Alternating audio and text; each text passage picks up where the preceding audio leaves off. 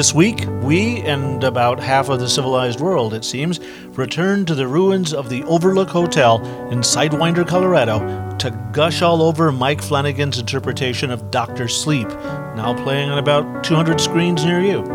If you're here, you've probably already been there, like in the movie theater, so strap in for a spoilerific discussion of the one and only sequel to The Shining in book and movie form. Right here in the snowy wreckage of the dark multiverse of Stephen King, a proud member of the Podbelly Network. More on that later, but in the meanwhile, listen to this. There we go. That's better. Now you I can gave my finish your beer back. I don't have anything to clink with because I'm drinking Starbucks coffee. This episode brought to you by Starbucks. Yeah, right. Wouldn't that be great? They should do podcasts. They really should. They really should, because everybody that does I think it's a law that someone in podcasts has to be drinking Starbucks at some point. It's true. The best mediocre coffee in America. Yeah, I don't drink coffee. I don't drink caffeine. Yeah, I don't drink caffeine, so I don't. There's some kind of law against that. Yeah, there's Mormons, I don't know, some kind of religious thing. I've actually had people ask me that.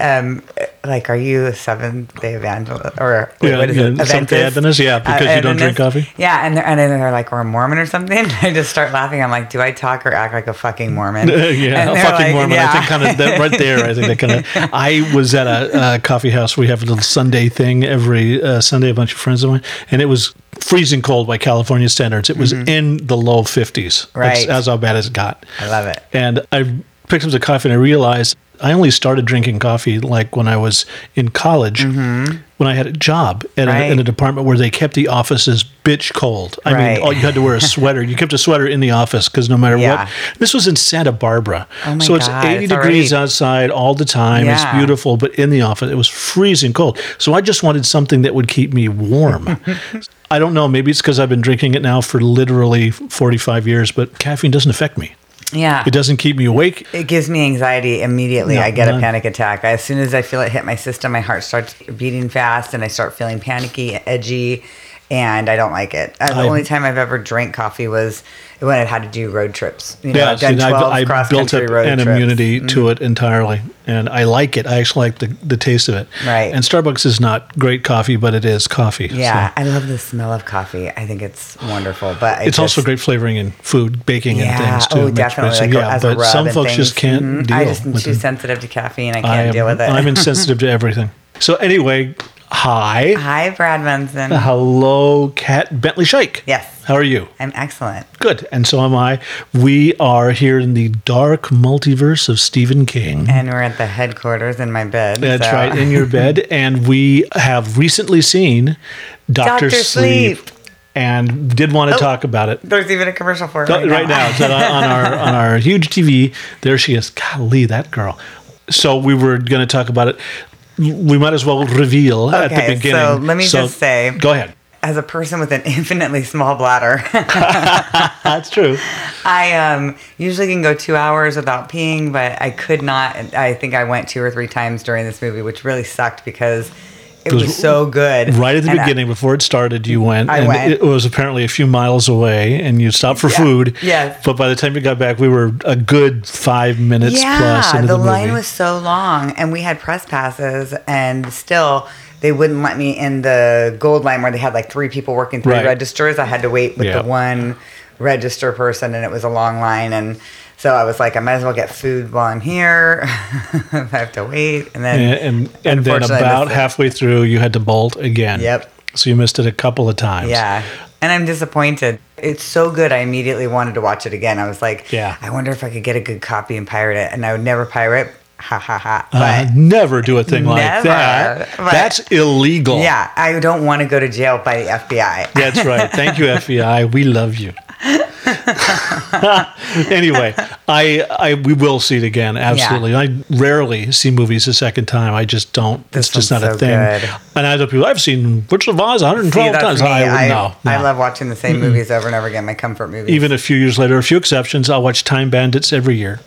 Oh, right. I just love that movie. Well, and at Christmas time, there's always the Christmas movies that you have to watch over and over again, the good ones. No? Not really. Not Christmas Vacation? No, I've seen it probably. I mean, it's been, I've seen it maybe 2 or 3 times in my whole life. None of those? No, there's really almost nothing that I will sit down and watch again. Do you celebrate the holidays? Are you a communist, Brad? I am a communist, but I drink coffee, so I'm only partly a communist. But anyway, we both saw it. And what did you, of the parts you saw, what did you think? I thought it was fucking amazing. I absolutely loved it. The acting was spot on.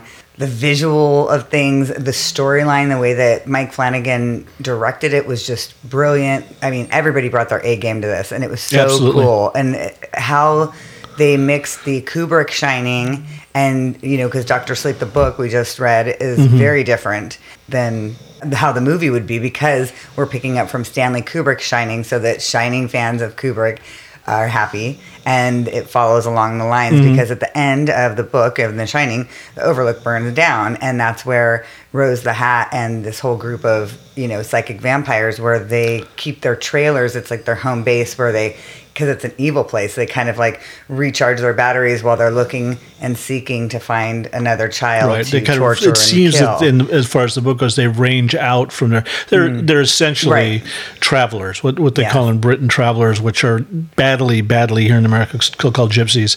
But these are bad versions of neither one. They're a traveling group of psychic vampires, basically, that have been around for hundreds, maybe thousands of years, even before, they came to this country and rebuilt. Right. In the book, Rose talks about her origins a long time ago in ancient Ireland. Yep. And she still occasionally has an accent, both in the book and the movie. But they've been doing this, the Knot. The True Knot. The True Knot has been a tribe of these psychic vampires that essentially eat the Shining. To all intents and purposes. I call it Steam instead, but it is the same thing. Yeah. And in the book, to real quickly go through it, Danny is now an adult. Right. He has not dealt with his father's abuse and terror all that well, nor with his own Shining. His mother died a few years earlier. He has been drinking just like his dad for years and years. To kind of quiet the shine. Yeah, because it's killing him. Dick Halloran, when he was a kid, they address this in Dr. Sleep, the book. He shows Danny how to put them in boxes. Is that what I missed in the beginning of the movie? Yes, that's one of the things you missed. Okay, so he takes the bad people that show up from The Shining that find Danny, and he teaches them how to put it in a mental lockbox and lock them up. Yep. So that he can actually function, but he still can't function, and that's why he does all these horrible things through his drinking.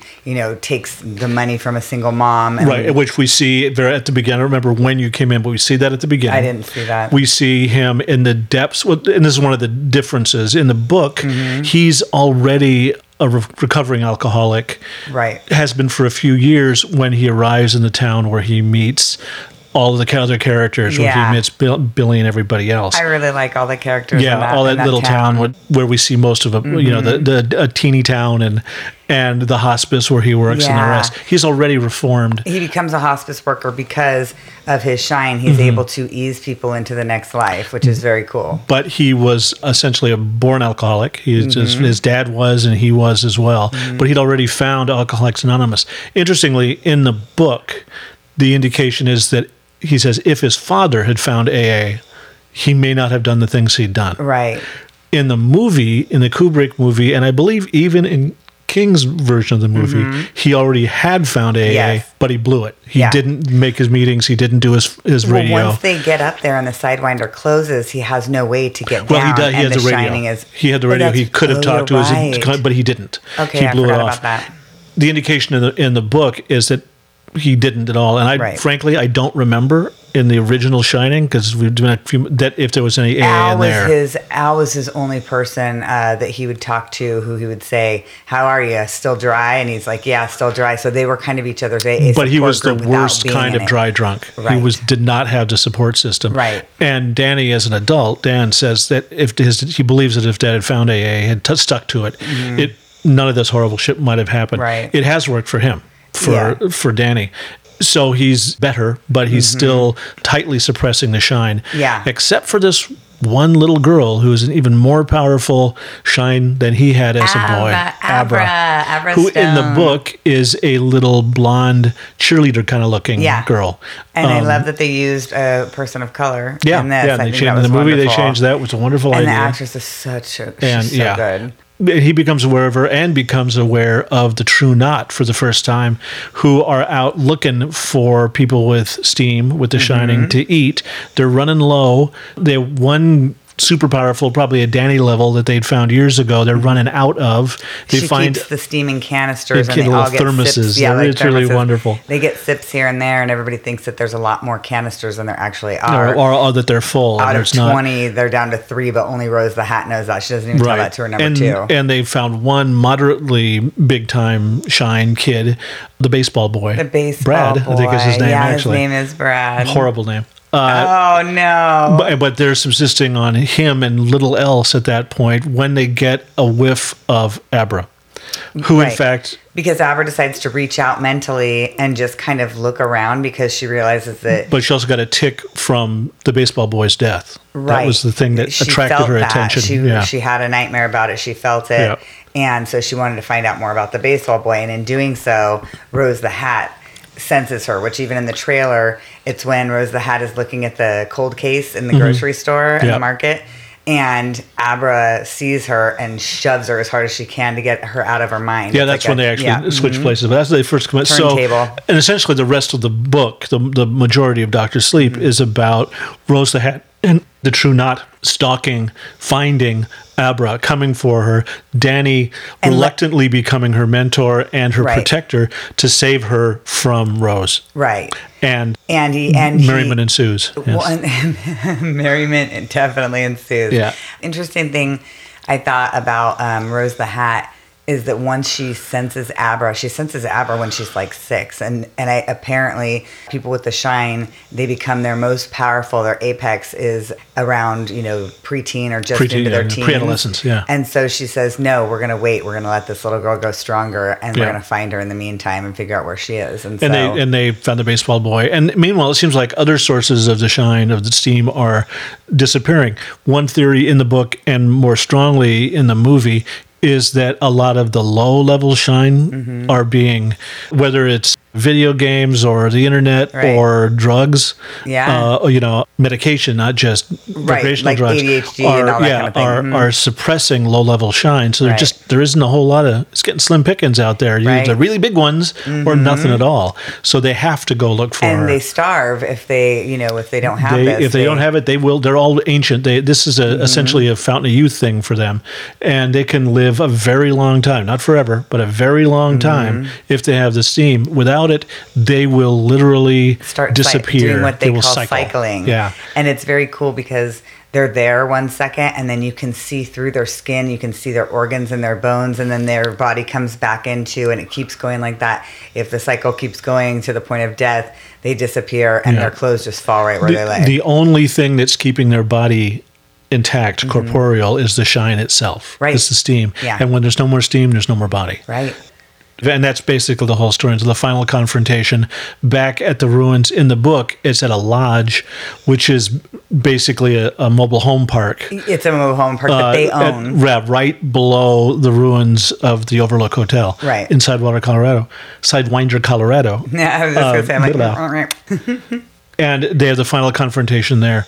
Yeah. Now, I'm going to agree with you. I think that Flanagan did an incredible job as writer and as director to take the cold, beautiful imagery of Stanley Kubrick's movie and combine it with the warmth and dedication and kind of blood and guts, good and bad. I mean, the real meat of the original Shining and of Dr. Sleep. Right. And somehow managed to stitch those two things together into a remarkable movie.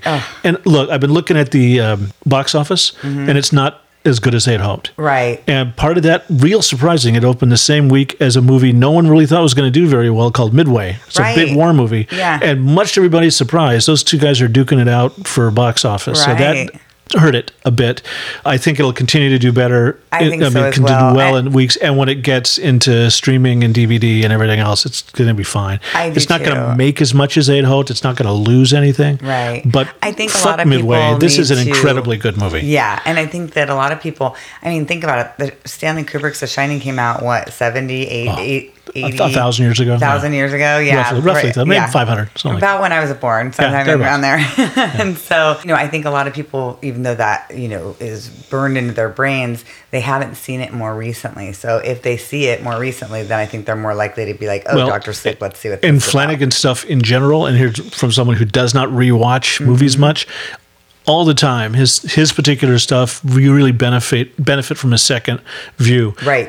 He did the Haunting of Hill House. Mm-hmm. It absolutely, as long as it is, absolutely is worth a second and third viewing. Oh my God, it really Everything is. else he's done, whether it's Oculus or Gerald's Game, all the way back to his very first movie, a little indie called Absentia, all of them are worth watching multiple times to get more and more out of it. And you can't say that about a whole lot of other directors, particularly directors who are working as rapidly as he is all the time. He's pounding stuff out lately. Yeah. And he's got other stuff where he's being producer as well. He's got the James Wan route where he's not only doing his own stuff, but he's producing other people's material in the near future. But he's just tremendously good. He does an incredible job of stitching these two completely disparate versions together. I really loved it, and especially at the end. Spoiler alert. Okay, so. Yeah, we should probably say that. We're assuming that you not only have seen the original Shining and read the book, but that you've seen the Flanagan movie. Right, or at least read the book, Dr. Sleep, Yeah. It's so good, and at the end, the way that he weaves together the Kubrick Shining to, all the nods, like when Abra's in the snowy maze. Yeah. And... Which is not any place in the book. He in the Shining... the hotel. The Overlook? The Overlook. I was like the Kubrick, the Stanley.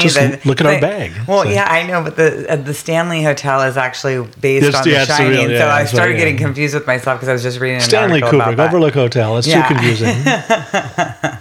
So the Overlook is still standing, and for Danny to go back there as an adult, and you have those PTSD flashbacks and things like that. Well, and I have a theory about all of that, but the changes that Flanagan makes are substantial. There's no question about it. They really are. But they are all done. Again, we talked about this with Muschietti and It as well.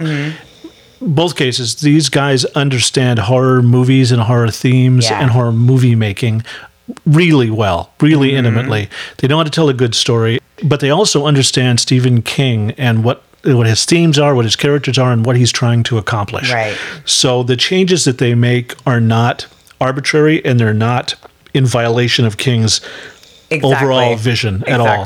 So, as an example, please. You're going to say that Abra, they changed the race of Abra and one of her two parents, which was fine. Yeah. There's again, spoiler alert, there's a thread throughout the book that Abra, she calls him Uncle Dan from the beginning as an excuse for a young girl to be hanging around with an older guy. He's worried about going to jail for being a pedophile or something. But in fact, turns out that they are related. That Jack had an affair when he was teaching. One of the things that may have led him to his violent behavior that ultimately led elsewhere. And that in fact they are. Yeah. She is in fact his niece. Exactly. But that would make sense because their shine the shine strong. That makes it's, it's genetic. Yeah.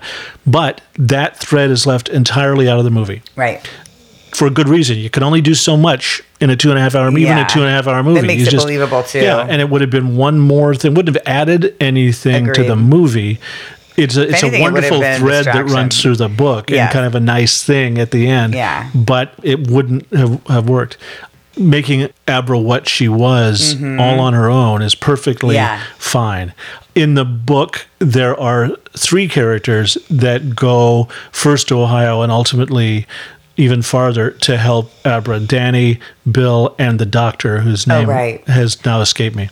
Yeah, and he doesn't go. Right, and we see him at the beginning. We see his scene with the watch. Where one of the first times that Danny's reemergent shining really works is he helps this doctor who's runs the local AA and has been a major help to him drying out or staying dry. Has lost a very expensive wristwatch, and he helps him find it, convinces him thereby that The Shining is a real thing. And he ends up going with them for the big kill of the knot. Yeah, midway through the book. He is not. We see him for the first scenes, and he disappears. So it's just him and Billy. Yeah. And again, it's a change, But that would one more character to have to deal with, one more person. Right. I didn't feel it was a bad idea to leave him behind, so to speak. And he's never actually even mentioned again, even though he's clearly a part of it. A big character in the book. Well, and in fact, in the book, when Abra finally tells her parents that Danny is a real person, and it's a middle-aged guy. Her dad, quite understandably, goes apeshit. Yeah. And it's the doctor, it's the older doctor who knows him. The pediatrician, yeah. His pediatrician, and who is the first one who backs him down and says, wait a minute, and helps him say, I know this guy, and this is actually a thing, and remember what she did with the spoons when she... and Flanagan does a great job of collapsing that, as he does so many other things, by essentially just having Abra transmit to her father the experience of the baseball boy's death and the knot. Exactly. And so he's convinced like that. Exactly. So he didn't have to go through that whole long process of explanation. In the book, it was great. Father. It was very realistic. That's exactly how a father would act. And it would have been kind of cheap to just have her wave her hand and convince him in a second. Abracadabra, if you will, show him. As it were. Yeah. So again, but another change. And third, I'm sure you've found the other big one, of course, is the measles. Yes. In the book, one of the wonderful bits is that the baseball boy has the measles, or at least he has active measles in him. Because we're in an anti-vax time, you know? Yeah, it might have been. I don't think they mentioned anti-vax in the book, but maybe it was just that he had it in him, but he wasn't, after vaccination, you still can carry the germ, but he just hadn't fought it off yet, or whatever. We don't know. Right. What we do know is that when they took the steam from him, they took the measles with them, too. They get the fucking measles, and they start cycling, and they start dying. One at a time. They start dying off. And ultimately, and anarchy, basically, all hell breaks loose because people start, questioning Rose the Hat. Like, what do we do? Like, she's supposed to know everything, and they get desperate. They get very desperate. Yeah. And ultimately, it is an embodiment of the measles that invades Rose at the lodge in the last big confrontation that causes her to cycle and die. Right. No measles any place in the movie. Right. Which is perfect. And again, complicated thing to explain. It's just bits at a time. And replacing that instead with a confrontation. Again, in the book, the hotel is not there. Right. It is rubble. This is an RV place that they own the land to. Yeah, and there's nothing but wreckage. But it's the area, that spot, that informs them. And the final confrontation is at the lodge. It's not at the ruins of the hotel, which are dead, completely dead. In the movie, we go back in the hotel, even though it was blown up at the end of Kubrick, just as it was in the book, is there again. They enter it and have the final confrontation, and room after Kubrickian room confront a vision of Danny's father. Oh my God. Okay, so it was really cool because they had a lot of actors that played the same.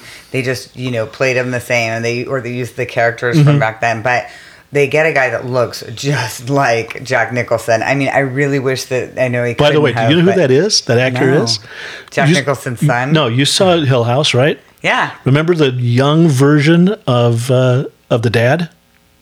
Yeah. Yeah, the guy that was E.T. Oh my God, played Elliot. That was him. Oh shit! Completely done up to look like a close version of, and it wasn't an imitation. It was a hint. Yeah. Again, it was an interpretation of him. It was pretty clear that what Flanagan managed to negotiate with the Kubrick estate was that we can use the sets, but we can't use the actors. Right. So they couldn't even digitally make it look just like Shelley Duvall or just like Jack Nicholson. Oh, okay. Pretty I didn't sure. know that. Okay. Because you could have gone. The technology being what it is today. Yeah. I don't know if you've read, but they're making a movie that James Dean is going to be in. Shut up. They're with the Dean's family's estate acceptance. He is going to be an actor in an upcoming movie because they can digitally reconstruct James Dean. That's amazing. Freaky. But so it would have been highly possible, even for glimpses, to get a lot closer than they did. Right. I think they didn't have the rights, partly because, of course, Nicholson and Duvall are still alive. Last time I checked, and the same thing. A lot older. they could have done differently with. They could have brought Scatman Crothers back from the dead digitally, and had him do the 2 or 3 scenes that Halloran, who's died already, appears in this. But instead, they got an excellent actor to come in and do a terrific job. I know that you weren't happy with Scatman Crothers' performance in The Shining. How did you like I thought it was a little too step and fetch it. I think this guy was much less so without, I thought he was great. Right. I thought he was great. I thought so too. The actor who played Halloran is an actor named Carl Lumley. We've seen him in like TV shows all the way back to, old cop shows. He's always playing the put upon lieutenant He's a terrific. I've never seen him bald before. Right. And that's why at first I was looking and thinking, well, who is that guy? And, it's Paul Lumley. And it's like, he did a terrific job. He did. With, again, reminiscence of the Scatman role, of the Halloran you imagine, but without going all the way into I'm doing an imitation of him. And he has, I think, all of 3 scenes, but they're all wonderful. Yeah, because Halloran died, Danny finally, after, getting sober and realizing that Abra exists, he needs help, so he tries to contact and look up Dick, and Dick is deceased. And so then he ends up, in the book, one of the women in the hospice that's passing over says, after she stops breathing, her body says, wait. And he's like, what? Wait for what? And Halloran shows up in the room and he says, I don't want to be here. I don't want anything to do with this earth. This is the one and only time that I'm going to see you. You did all right, boy. You've grown up okay. And here's my advice about this, that, or the other. And, and it's that was just such a cool scene. And a version of that scene does happen, though. This time it's the cat that leads him into the room. But that scene is almost word for word from the book. Yeah, it's really good. And it is beautifully done. And it goes to you just missed at the very beginning of the movie as well. Young Danny, that we see after he and his mother have escaped, are sitting. They're probably in Florida. It's not really clear. They've made their escape. Yeah. In the book, that's and the young Danny is sitting on a park bench looking at the water, and Halloran's sitting with him and talks to him about what he has to do next, about the lockboxes and the rest. Then his mother comes rushing out to find him because she lost track of him, panicked, and there's no Halloran there. So clearly he is. I missed that while I was peeing. Right. There are 2 things about it you missed, but that's one of them. So we get an establishment that you can see an embodiment of folks that have passed that will help, just as at the very end of the movie, Abra does. Right. And that's okay. Yeah. And there are 2 other things that you missed in your early pee. One of them is when he's sitting there all by himself and you hear his mother calling for him, you would swear it was Shelley Duvall. Really? The woman that plays the mom does a perfect Shelley Duvall imitation of the voice. Awesome. And Danny? It's like, you keep thinking, that's who's going to rush across the street and find him in the park. And of course it's not. It's another actress. Hi, Buddha. Hey, Boods. I'm a big dog. Our mascot decided to wake up and stare at us. Yeah, now he's going to lay. That was enough. Now he's back down again. I stretched. I'm good. But the other thing is an early scene that's very important at the end where, again, this period of time where we see Danny, after they've escaped, sitting watching TV with his mom, but clearly very disturbed, very uncomfortable. He's barely spoken since they escaped. Oh, that's she says. Right. And they're sitting on the couch watching TV. He suddenly gets up and he walks into the bathroom. And as he's walking into the bathroom, we do a Kubrick-like follow down the hall. And we see the open door. And in the bathroom, in the bathtub, in the bathroom, is the woman. Oh, it's the woman in the bathtub. The decaying woman. Oh, God. And Horns DeWitt keeps torturing Danny, too. Yeah, but not in this scene. What we've seen is just the decaying woman. And he goes in and he closes the door. Oh, my God. We stay in the hall. There's this flash of light on the other side of the door and a horrible scream. Next scene, we're back. Mom is watching TV. Danny walks back out, perfectly fine, sits down with her. It was she a says, psychic scream. Are you okay? And he says, I'm good. I love it. I'm okay. Oh, I can't wait to watch this movie that was when he put the woman in the box. Right. So it all, because scene just before that's when he talked to Halloran about the boxes. So that was, he trapped her. That was the end of her. And at the end, it was very cool. So when Abra is at the Overlook, she's kind of popping all around there. She wasn't physically there in the book, but in the movie she does go on the trip because the dad's like, okay, I trust you, right? Okay. So she ends up, how they get Rose the Hat and get a bunch of these vampire people is they open up Danny's lockboxes and set these things free back into the Overlook and back towards these people. And in the book, it is so scary. The one lady, she's hiding and she's deaf, I think. And she just doesn't speak very often. Doesn't speak very often. Right. She's badly damaged. Yeah, she rarely says anything, and she's got a gun and she's waiting to try to... She's Rose's last line of defense, right? If everything else fails, after you come out of the shed and kill him. And kill him, It looks like she's going to get away with it. Exactly, but then something is sloshing behind her, and then a hand goes on her shoulder and says, "Great party, isn't it?" And I was just like, I love it. No, it's great. And also at the very end of the movie, when Abra is back with her parents, she says, everything's fine, it's all done, I'm good now. But then she gets exactly the same look in her face, we track her down the hallway to the bathroom. You see over her shoulder in the bathroom the decaying woman. She goes in and she closes the door. And I thought that was so cool. I love circuitous things like that, It's perfect. I know that when you were doing it, you were saying to me, what happened? Why is she why is she in the bathroom? But if you'd seen the scene at the beginning, you knew that what she does next is exactly what Danny She's putting that bitch in the box. Putting the bitch in the box. And that's done. So it was another act. So the movie's so beautifully crafted. It really is. Beginning and end, pulling together. And especially at the end when they start using so much more of the Kubrick nods and Kubrick settings and everything. Yeah. It's just, as somebody who loves Stanley Kubrick's Shining so much, and for Brad who hates it so much, I was very satisfied by the ending. Yes, and so was I. Too, I was, oddly enough, so was I. And this is what I'm thinking too, is that early on in the movie now, when Rose turns the world and shows up in Abra's bedroom, turns the turntable. It's like almost changing minds, like like switching minds, but they're also they can basically be in the same place together physically, even though they're not physically in the same place. Exactly. They can reset, and she's in her bedroom, but she's actually in probably the thought version of that bedroom because she sees one wall that's nothing but filing cabinets. Right, that's clearly not Abra's bedroom. Oh, that's right. Yeah, that's her mind version of it. It's that point or soon after that Rose herself says, this is your room. Yeah. Meaning your room in your head. I have this too, but you should see mine. It's a cathedral. So she actually mentions that it's a big thing, that this is something they do. They construct this stuff. But it is physical in form because she gets her hand trapped in there and basically gets all the skin of her hand pulled off. Abra sets a trap for her, Rose. And because but it's a physical trap, not just lights and brain stuff. Totally, it actually rips the skin off her hand. Which scares the shit out of Rose the Hat so bad because she's like, oh my God, this is going to affect my real life. And sends her flipping and flying all the way back. In the theater where we were, when she gets thrown all the way back and ends up back on the roof of the mobile home and then get knocked off onto the ground, part of the theater broke into applause. I love it. Because it was such a great sequence to see her tossed end over end clear across the fucking country back to thump. And it was one of the two times that the crowd broke into applause. Yeah. But I think at the end, when they go into the hotel, it's not really there.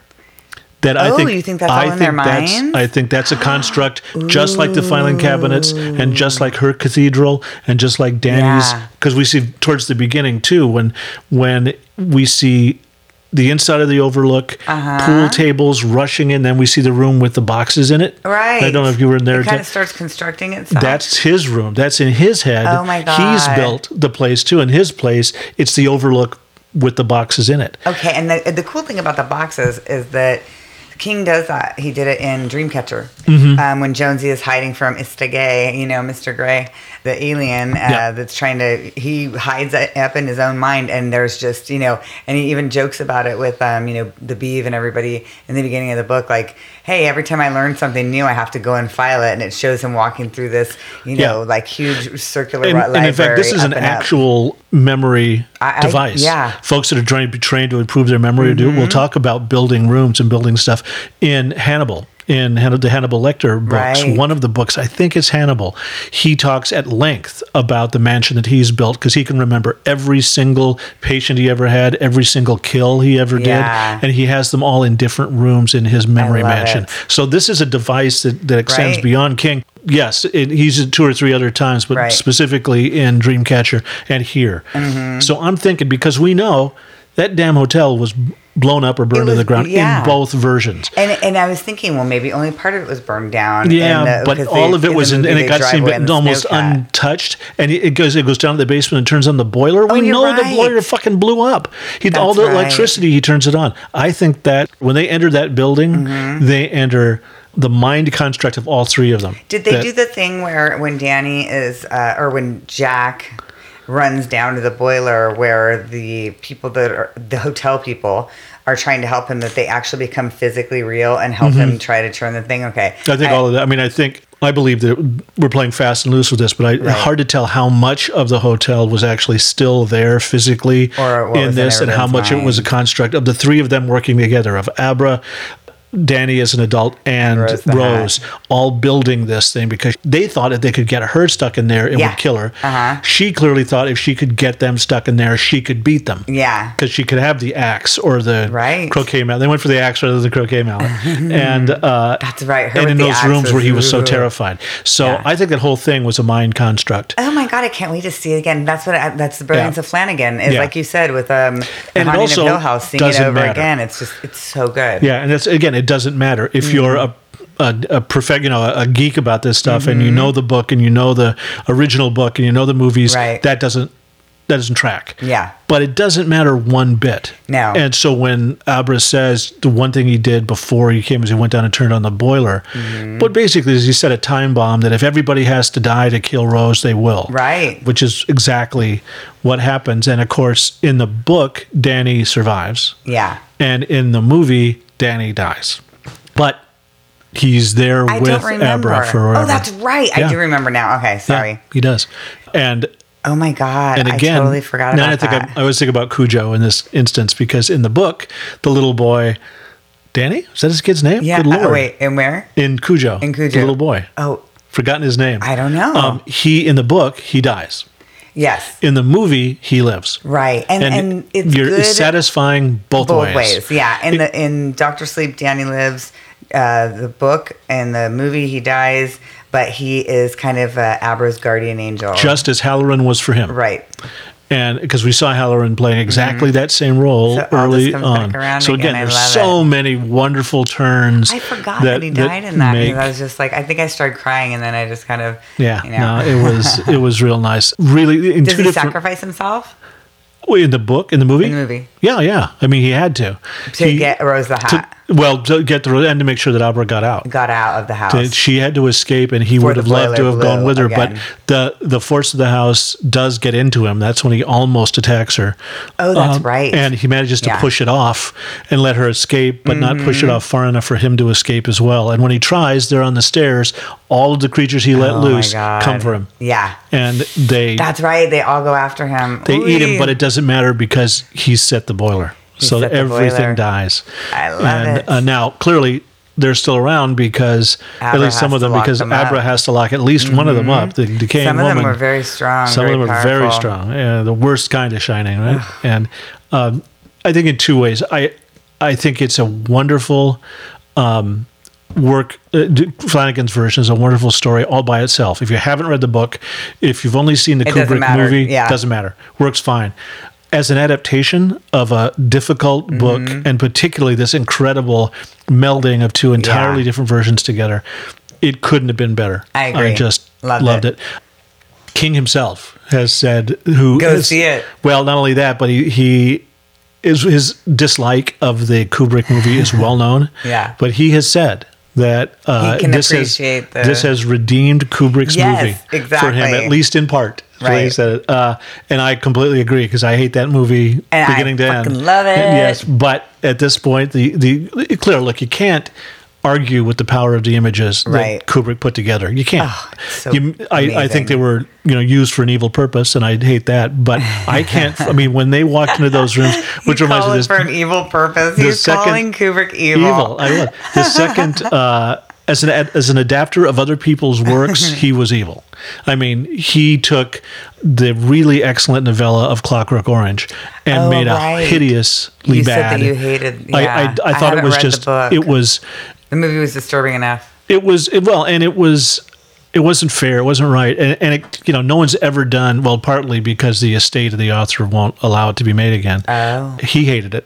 Oh, really? Yeah, because it didn't do well. Right. And here too, I think when he takes other people's works and messes with them, he did his version without that respect or understanding. Yeah, like Flanagan has, like Machete has. Oh my God, they both do so. They do a phenomenal job, and I think it's an illustration of. Yeah. But on the other hand, as much as I hate that movie, the number of images from it, the ballroom, the hotel itself, the snow outside, that frickin' snow maze, that none of which are from the book. Well, those rooms are in the book, but the images of them are entirely Kubrick's doing. They linger whether you like the damn movie or not. I agree. Did you know that the Stanley Hotel the hotel where Stephen King was having writer's block and drinking heavily. And so he went, he stayed the night there. There was the bathtub that looked just like the one. He thought, how many people have died in this bathtub? Yeah, which and led to he was just that's where The Shining came from. The room 217 is booked a year in advance. I can believe it. I can too. And the key is turned around backwards. It's all the old school keys hanging up, and that room key is turned the opposite way of the other ones. Yeah, I was reading up on all this stuff because I thought, well, fuck, man, hot damn, I want to go stay there. And then I was like, hey, I'll just plan it for next year. And when we went to this screening a couple of days before, the fourth floor is the most haunted in that hotel. Oh, really? Yeah. Is it? So it's not the second floor, which is 217. Yeah. It's but of course, none of them are haunted because there's no such thing as ghosts. You are full of shit, Brad. Brad, get out. We will get out, Brad. This podcast is over. We're no longer friends. We will never agree on this. I think they're great stories and they can play also, but I just don't believe in them. I've seen things. Yeah. But when we went to the screening, we got one little bit of swag, which was keychains. I got the keychain with the room number. We're going to figure out a way to get at least one of them out to listeners. But you were more excited about that damn keychain you were about seeing the movie. I really was. I was like, oh my God, totally the keychain. Oh my God. Hey. We'll put a picture up of it on all our social medias because it is... It's hilarious. I mean, unfortunately, it's room 237, but that's for the movie. It says it's even on the opposite side, Dr. Sleep. So it's not 217, it's 237, which still, as I was reading different articles, everybody's like, God knows why Stanley Kubrick decided to change it. It's almost like he just wanted to piss King off. He wanted to break the book. Yeah. He bought it so he could break it. And he did. There is no ending to it. The hotel doesn't blow up. He doesn't give any kind of dramatic ending to the thing on purpose. He basically said when he was making it, he didn't want to make a horror movie. He wanted to deconstruct the horror movie, and he did. He breaks it any number of ways by making Jack crazy from the very beginning, right? Instead of making it a slow build up, leaving out so much of the things and making arbitrary changes to the rest, which is why King himself disliked it so much. Not just that it was an unfaithful adaptation to his book, but it showed no respect for the source material. Did the hose pop up in Dr. Sleep, the movie? You know, the hose that was coiled up that he thought was a snake as a little boy? No. I was just wondering because the article that I was reading about the Stanley Hotel, they no longer obviously have those hoses there, but what happened is that Stephen King woke up in the middle of the night screaming from a nightmare where one of those things had choked his his son. And he woke up screaming and was like, I've got a book. Like one of my, in fact, there was, again, I'm guessing that the arrangement that Flanagan made with the Kubrick estate was we can use the designs, basically the hotels and the imagery, but not much else. There's no actual clips, with one exception. There are no actual clips from the original movie. They're reconstructions, except for one. The blood. The blood in the elevators. Love it. It is that one scene they allowed it because it was basically impossible to reconstruct to make it that you would believe it. But my favorite bit there is when Rose the Hat walks in the hall and sees the elevator, and then it opens and the blood comes gushing out. Yeah. All she does is shrug and walk away. It doesn't even faze her. At that point, she says, "Yep, I got it. Nightmare Mansion. I'm there." I just thought it was because you expected something big. It's like, nope. And we should, in fact, mention the actress Rebecca Ferguson who plays that one is just tremendously good. God. I have a crush on her. She's on screen and you really can't look away. She has tremendous charisma, as does the young woman who plays Abra. They're both tremendous. She has a scene in here where Danny exchanges brains with her and she's in the back seat and she has to talk like an adult. That was so great. It was freakish. It was super freakish. Everything about it sounded like a 35-year-old guy, 40-year-old guy. And it's so cool to see that because in the book it's very cool, but to see it playing out in the movie was just so much. The smile on her face, and they didn't play with it. They didn't give her his voice or anything else. That was that young girl acting like Ewan McGregor, right? And it was just tremendously good. Yeah. And then with Rose, she's just good throughout, right up to her final death. I was just reading Rebecca Ferguson's, one of her next roles is anybody that knows Frank Herbert's Dune. It's being remade. the young man Chalmat, I've forgotten his first name, who is currently in The Crown that everyone's talking about, is playing Paul Muad'Dib, the young Messiah. His mother, who is the most powerful witch in the Dune universe, Jessica, is being played by Rebecca Ferguson. So she, once again, we're going to see her in a role of tremendous power, wickedness. Well, she's not. She's actually good. Oh, is she? But so tremendous power and charisma. She's a queen. She's basically married to the king of this world, who is the father of Paul Atreides. That's why, like we talked about with the remake of The Stand that's coming up, the miniseries, they better fucking cast someone great to play Randall Flagg. Well, and they have. We'll see if he's going to... Who is it? It's Pennywise's brother. Oh, that's right. The Skarsgård. I knew it was somebody that I knew. I couldn't think of his name. Yeah, we're mixed about this casting on this thing. I know. We'll but see. It's a place where it could be really, really good or just as disappointing as the other stands. He was fantastic in True Blood. Yeah, he was. I couldn't take my eyes off of him, and there was a lot of beautiful people around him in the vampire group. And James Marsden, who's going to be, he's perfectly capable of being really good. Yeah. But, there's some other things. Who's directing? Well, I don't really know who's. Well, it's 7 or 9 episodes, so probably different directors. People are doing it. But in terms of the casting, we don't know who they put in as Trash Can Man yet. That's an important character. A lot of the others, again, some interesting things they've done. Whoopi Goldberg, however, as Mother Abigail, I'm not real good on. So we don't know. I mean, it could be excellent. Yeah. It could be just as unsatisfying as the other two versions of The Stand. I don't think anything can be as unsatisfying as the other versions of The Stand. I mean, it's good, but there are bits and pieces of both that I really like. The first half is great, and then the second half just kind of gets too Jesus-y for me, and I'm just like, okay, the hand of God and all that. Yeah, and we'll see why they handle it. Again, it's clear now that we've seen in both it and Dr. Sleep where these really good directors have changed the ending and made it better for a movie than the books have been. Let's see what they do with The Stand in the same way. In the aftermath, right? Yeah. We'll be really interested to see. But all in all, this couldn't have been I loved it, and I can't wait to see it again. Like, seriously, I really, really want to go and see it again. And I'm not somebody who likes to go to the movie theater because I don't have my animals. I'm not laying in bed with all my comfiness. I got my heating blanket on, air conditioning full blast, that kind of thing, or the fireplace going. I like to be at home, but it's so worth just going. I got to see it again. Yeah, well, I have to. Maybe I'll go for a matinee. Yeah, that's a good idea. This is pretty much it for Stephen King movies or TV shows for the year. Right. I mean, here we are now, mid-November, not real surprising.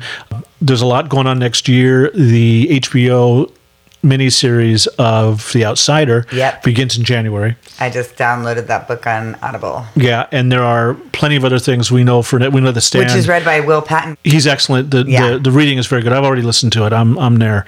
But that starts next year, and there'll be plenty more. But I think we're done for the year. It's been a tremendous year for Stephen King material. Some of it really good. Some of it only okay. We're actually going to do, in the week of New Year's, we're going to be doing a kind of retrospective of all of the King, not just our shows, but all the King was a recap of everything that's happened this year, which has been the great. Resurgence of King is basically, it's just amazing. And when we started this damn thing a year and a half ago, we had no idea. No. We just, because there's going to be enough for us to do. Right. And now with the fact is we're having trouble keeping up. Yeah, we really with all the stuff that's going on. We really are. It's a lot of 19-hour audiobooks to listen to, and then movies to watch, and then all of that for an hour-long podcast. But given all that, you couldn't ask for... Not that we don't enjoy it. No, but you couldn't ask for a better capper. Than Dr. Sleep. It really is a tremendous work. And if you guys haven't seen it at least once already, read the book. You'll get one great experience there. So fantastic. And impossible to believe that this guy is 72 years old and still writing at the top of his game. Yeah. Absolutely. This and The Institute. I can't wait to read The Outsider for that reason. Yeah, they're all. And I know The Outsider has a little supernatural stuff in it. Unlike the earlier books in that series that have the Mr. Mercedes series that have none at all. They're straight thrillers, straight mystery thrillers. This one actually does have essentially some of the same characters, but now going up against a supernatural creature instead. Yeah, so you'll like The Outsider. Okay, you'll like it more than the end of Watch Mr. Mercedes. There was nothing supernatural about it. I liked them great, but I understand why you didn't. This, I think you'll I'm excited. You'll like it just fine. Good. I don't think it's as brilliant as when is that going to be? Institute. They're just casting stuff now, or just The Outsider? Yeah. No, it's going to premiere January 11th. Oh, it's the. I'm sorry. It's the series, right? Yeah. It's a 10-part, I think, series. What we don't know is when The Stand on CBS is going to do. We know it'll be sometime next year. We don't know when. And there are tons of other. And we've got Castle Rock in the meantime. Nosferatu. Yeah, that's right. Castle Rock is the only King-ish thing left that isn't completely done. We'll be doing at least one more episode about that. You should be watching it every week. Yeah, it is incredibly good. And it's fantastic. Yeah, Fan-fucking-tastic. We did one already, just covering the first 2. There are now 4 in, and it'll end in early December, just about a month from now. Right. And it is just... I know, I'm loving it. So fucking good. So good. And then next week, we'll be talking about the Creepshow back and forth. It is now officially over. You can see all the episodes on Shudder. There's only 6 episodes. Each one has 2 stories. Yep. So it's, they're 45 minutes each. I mean, not each story, but each episode about 45, 50 minutes around that. They're all out now. You can see them all on Shudder. Mm-hmm. And the last one was Joe Hill. Yeah, the very first story they did was the only Stephen King story. And the very last story is his son Joe Hill's story, that was very cool. Which was a nice little framing sequence. We'll be talking about that whole series and Joe's story next week. Right. That's our next one around for that. And trying to keep up on all the other stuff that's going on. But in the meantime, please join us on Twitter at Dark Multipod. I am now getting involved in social media, so I will. I'm forcing her. I've actually tied her to the bed, Gerald's game style, to force her to. He's like, listen, you need to do this. It's going to happen right now. And I'm like, all right. And likewise, our Instagram, we're going to be doing a lot more on that as we go. More pictures of our Buddha mascot, our Damn It Louise mascot, Citizen Dildo mascot. And what we're doing next and asking, trying to build a community a bit more. Right. So we're back on track for all that stuff. So we'll see you here next week for that. Meanwhile, please, if you haven't seen Dr. Sleep already, do. If you haven't read it, do. If you have, go see it again. Yeah, and also if you have already subscribed to our podcast, please give us a rate and review. We would really appreciate it. Yeah, please let us know what you think. Yeah, and we'd love to hear your feedback. Around and we're waiting to hear. So, that's right. Anyway, Kat, thanks. Thanks, Brad. And we'll do this again right soon. Yes. Okay. Bye. Bye. And that about wraps it up for Dr. Sleep. Next week, we'll tie up the last episode of the first season of Creepshow on Shudder with a look at Joe Hill's story By the Waters of Lake Champlain, as well as plenty more about the eerie entirety of the whole Greg Nicotero series. Just like every week, our lovely and haunting theme music is slipped under the door to us by the incredible performer, musician, composer, violinist, artist, and creator Chrysanthi Tan. You can listen to much more of her music on her own website, that's chrysanthitan.com, or you can always visit her on Spotify or join her growing community of fans over on Patreon at www.patreon.com/chrysanthitan. It's really terrific stuff. Remember, too, that we are proud members of the Podbelly Network, home of more than 20 pretty amazing podcasts of every size and shape. Drop on over to podbelly.com and see all that we've got to offer there, from Star Wars to geek culture to friendship to, well, horror. Like Hillbilly Horror Stories, a mostly paranormal show hosted by stand-up comedian Jerry Pauly and his wife Tracy that touches on all things eerie, including the true stories behind your favorite horror movies, rock and roll and the occult, unsolved mystery, and even creepy true crime. So go on, go give a listen. It's freakish fun. You'll find that and a whole lot more at podbelly.com. That's Podbelly with a D in the middle, as in D for damn, that's a good idea. Now, go watch the last of Creepshow on Shudder, so we can talk about that next week. Catch up on your sleep now that it's getting dark in the middle of the damn afternoon. And return here next Monday for more muck and mayhem in the dark multiverse of Stephen King. Until then, try and keep it together in spite of everything. Be kind to yourself and everybody else. And please, please, keep it unreal.